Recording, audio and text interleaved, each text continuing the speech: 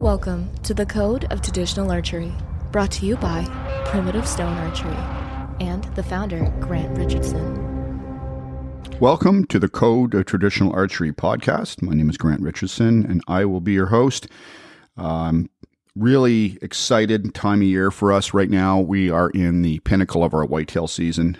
Our rut here starts around the first week of November with the chase period, and it really culminates into right around now where they're really full on in pursuit of those does. So hope everyone's having some success out there. A traditional archery, from my point of reference, is all about bow hunting, not field archery or even 3D, both of which can assist, of course, in one's shooting ability, but somewhat less bow hunting ability. The constraints found in learning how to hunt with a stick and string are entirely up to the individual to deal with. No one can replace time in the woods alone. No technology, no courses, no professional social media advice. When I speak of constraints, I'm talking about the limits that are put onto traditional bow hunting by the method itself in learning how to hunt close with all of its nuances. I've had the good fortune since I was young to not only have a family that hunted small game frequently, but bow hunted them as well. And this podcast is entitled Small Game, Big Payoff. Rabbit, grouse, pheasant, and even squirrels were abundant in my youth and provided far more opportunities where I lived. They have taught me more about being a bow hunter than big game actually ever has. And I quickly learned I never had to ask to take my bow out to hunt as compared to asking to grab my over and under out of the gun cabinet as a kid. Of course, my success rate dropped dramatically as a result. And I can say, one particularly late afternoon with my Springer Spaniel in tow, I chased and missed at least a dozen times a covey of Hungarian partridge for well over an hour and a half. I emptied my quiver more than once, picked up shot arrows and tried again, spurred on by knocking the tail feathers off of one. I lost 3 arrows that day and never did connect, but it was the lessons I learned from it that stayed with me. I recalled sitting down and watching the sun begin to set, staring at the 2 rusty red feathers I knocked off one of the gray dusty birds in flight. I was so close, but not connecting. I realized that it was not impossible. It spurred me on to pursue the art and skill set I was developing. This development never does cease. In fact, having that connection to our kit, our bow, and our own self-knowledge will enable you far more than you think it will. Consider it your woods cred, much like street credibility or the school of hard knocks, no pun intended, that your own path of shooting and hunting with the bow will become your greatest source of inspiration and teaching. The price to pay for all this, of course, is that you will fail many more times than you will succeed on that path. But with patience and pressure comes reliance on oneself and a rock-hard resilience to match. I have several standout memories, and teaching points go along with those memories when it comes to actual shooting skills and development. For hunting, specifically bow hunting, and I have many that have imprinted themselves upon my youth and left great impressions. It was a cold day. Deer season had long gone, and back in the day, the only archery-only season was a short 3-week affair at that time here in Ontario. A feverish pitch entered our house during the late October time period as the preparation for what my father's time to commune with the forest. Those days had passed now, and not the snow had impeded us, along with its second passion was to hunt and chase with his longbow, the snowshoe hare. They were abundant around our home, and they provided many lessons to young eyes on shooting, stalking, and tracking them around the woods and fields of my youth. My father's rabbit stew locally was legendary, passed down from his father's recipe and an ancient blend of seasonings that were not allowed to be written down and had to be memorized in order to be recalled, although one of the grand ingredients, of course, was ketchup. We met up that day with one of his best friends, a character of sorts, and one that took hunting very seriously with a bow and arrow. He shot the first Howard Hill longbow I'd ever seen, an original Schultz Big 5 string follow, a great beast at 70 inches in length, drawing 80 pounds. Its bamboo lamination sending the wood shafts he shot off it with absolute authority. He was indeed what some folks would call a snap shooter. He would come to full draw, hit his anchor point, and snap. Release. He was also one of the finest instinctive shots I have ever witnessed to this day. That was it. This, thing is, he was incredibly accurate shooting this way. And the whole crew that hung out with him at that time all had nicknames. His was Frenchie. My father and Frenchie had a simple way to hunt snowshoes. Parallel each other around 25 yards apart. Walk slowly, and if a rabbit was seen, a whistle was made and a shot taken. If the rabbit doubled back, then one of the two bow hunters would still get a shot. I was the designated flusher in the middle, the dog, so to speak, and we would walk up and get into heavy cover, and out the hares would pop. Many shots were running, and this day was no exception. In fact, I would witness several amazing shots between both my father and Frenchie that day, my father with his Browning Explorer 2, and Frenchie with his Howard Hill ASL. One would stand out and burn itself into my mind. There was almost a half a foot of snow and slightly overcast that afternoon, and tracks were everywhere.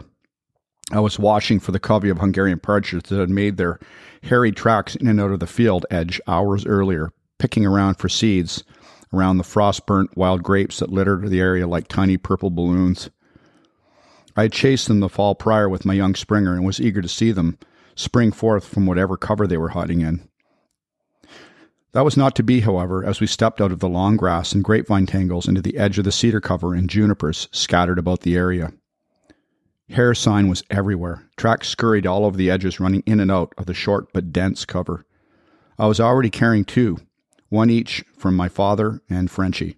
As I stepped over a deadfall, a large snowshoe burst ahead of us and ran into the open at breakneck speed. I glanced over at Frenchie and watched him as he tracked the rabbit now at least 40 yards out, quartering and gaining ground away from him. He brought his hill bow up, its bamboo limbs bending into a powerful D shape. I was standing around 10 yards from him at that point and watched the cedar shaft tip with his favorite broadhead, his Wiki Black Diamond, Delta, come back to the stout bow's riser as he loosed the shaft. The rabbit was now in full stride, at least 60 yards plus away as he jumped a cedar fence. The arrow caught him in the air, and he tumbled into the snow on the opposite side of the old barren cedar planks. I was stunned for several moments after the shaft connected. I had watched some of my father's friends a couple of years ago, prior, miss the same shot, hunting grouse, when a cottontail or two would poke out of the field edges, and they missed with 12-gauge shotguns at 40 yards or so. But this, watching the arrow and the rabbit connect, this is another level. Now, I've been shooting since I was young by that point, but that shot was something else, and I wanted that skill too. I asked him how he got that shot off. He said, "I point the bow. The arrow goes where I look." And he added, "Don't overthink it. I see the rabbit. That is what my arrow sees. The bow too sees it." He stated matter-of-factly, "The bow sees it." Never missing a stride, he plucked the large hare from the snow and handed it to me. He walked away, pulling another cedar shaft from his back quiver, and continued onward as I ran to my father to tell him about the shot. I spent my winters chasing snowshoes and cottontails all over the countryside, and I would plan my day the night prior, pack a lunch for the woods, and leave, and I wouldn't be back until it was dark. I lost many arrows and wandered many miles doing so, trying to duplicate the shot I saw Frenchie can.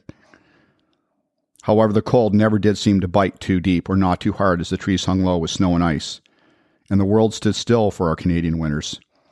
These things called to me, and I answered with a stick and string and a lot of determination. In the late 80s, where the term trad or traditional boating began to refer to and separate other forms of hunting to using a stick and string, be it a recurve, longbow, or self-bow, I can appreciate why, although I do intend to take a different stance on involving folks in shooting a stick bow. Simply put, I believe anyone can do it. But it's also not for everyone. I am reticent to go too deep into the woods with these issues, as I firmly believe that anyone can become adept enough to find a way that suits them personally to shoot well enough to hunt game with traditional equipment. The bigger issue lies with the very fabric of the weapon itself. It is arguably a skill that requires, to some degree or another, consistency in its delivery system, and it's a perishable one at that. As a kid, we had no cell phones and cameras at the ready. What I did have, however, was memories and events that became stories, which became in my mind legends, however small, or even by misfortune, they spoke to me as I grew and developed into some of the greatest lessons I have ever learned or experienced. Arguably, we all have the same skill set potential. But what sets some apart? Some folks come out as natural, so to speak. Attributes. But wait, what am I referring to? I talk about attributes. The attributes are the qualities that make techniques work. The attributes of the bow being a physical, mental, kinesthetic, and kinetic skill set that makes shooting it work. Stylized or not, whatever method you use.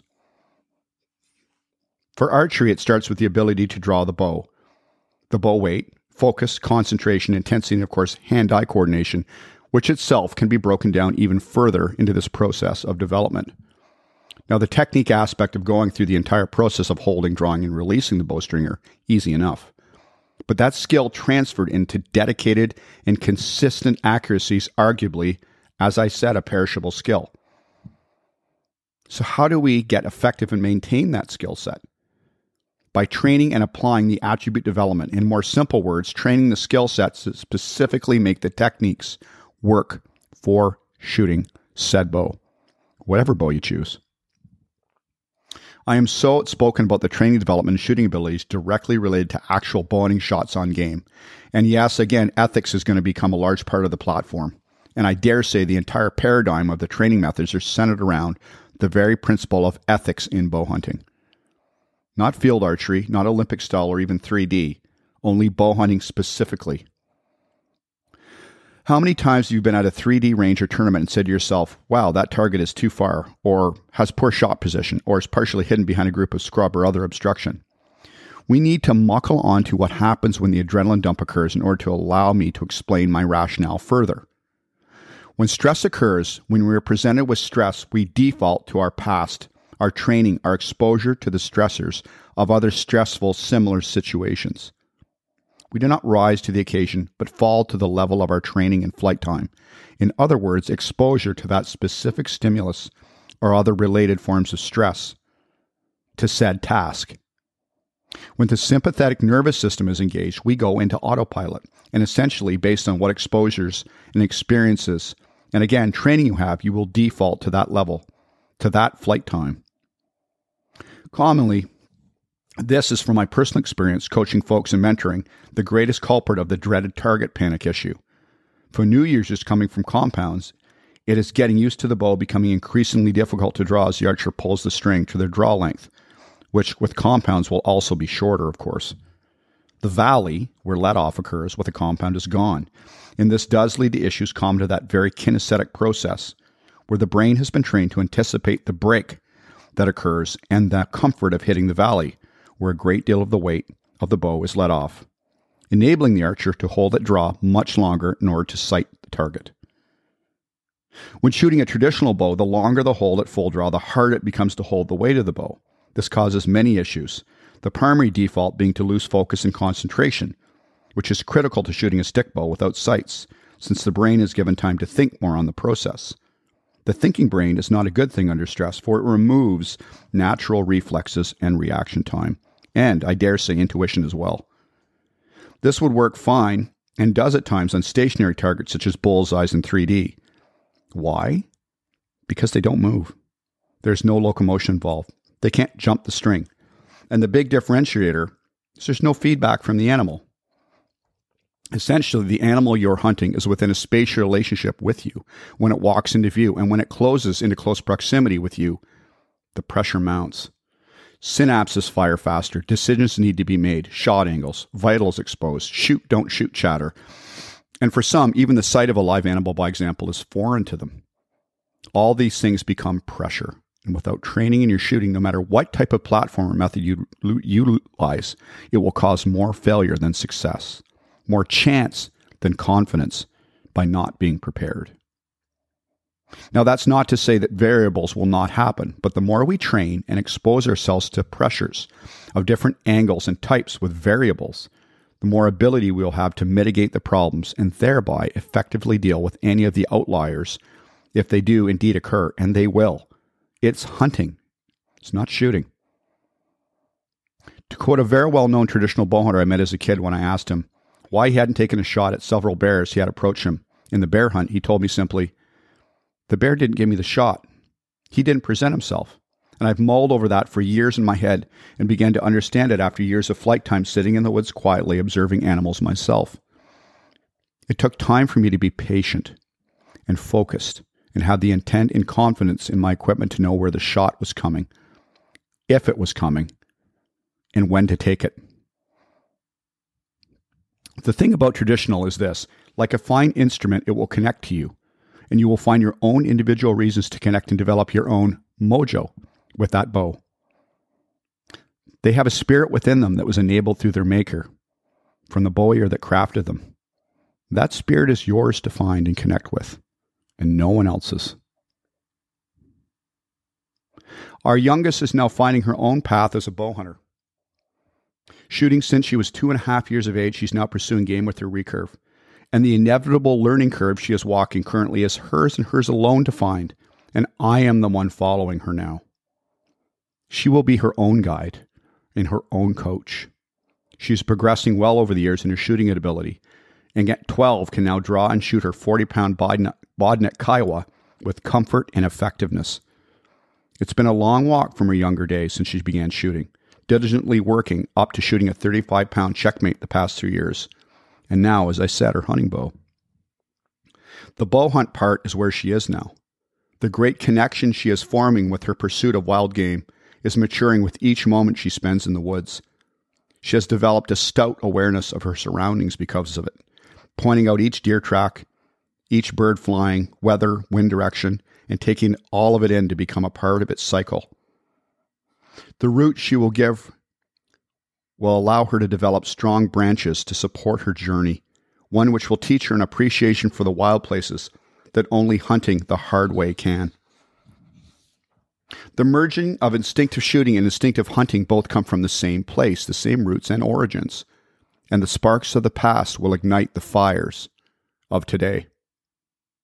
Watching her walk into the woods ahead of me allows me time to learn from her, and each step an opportunity to look at the woods through her eyes and see what she sees. It's late season, as I said, for whitetails here in Ontario, and frankly, the best part of the season for me. The challenge that come with the snow and cold temperatures also keep the deer moving this time of year, and we're looking forward to some exciting stories to share with you in the future. Thanks for joining us. We appreciate all the positive feedback we've been getting from folks over our courses and content from all over the world. This confirms for us the intent we have on our platform message based on the 3 pillars of the code of traditional archery: weapon proficiency with a stick bow, ethics to guide us in our collective journey, and conservation and stewardship in order to protect the wildlife, woods, fields, and waterways we hunt, as our themes are resonating.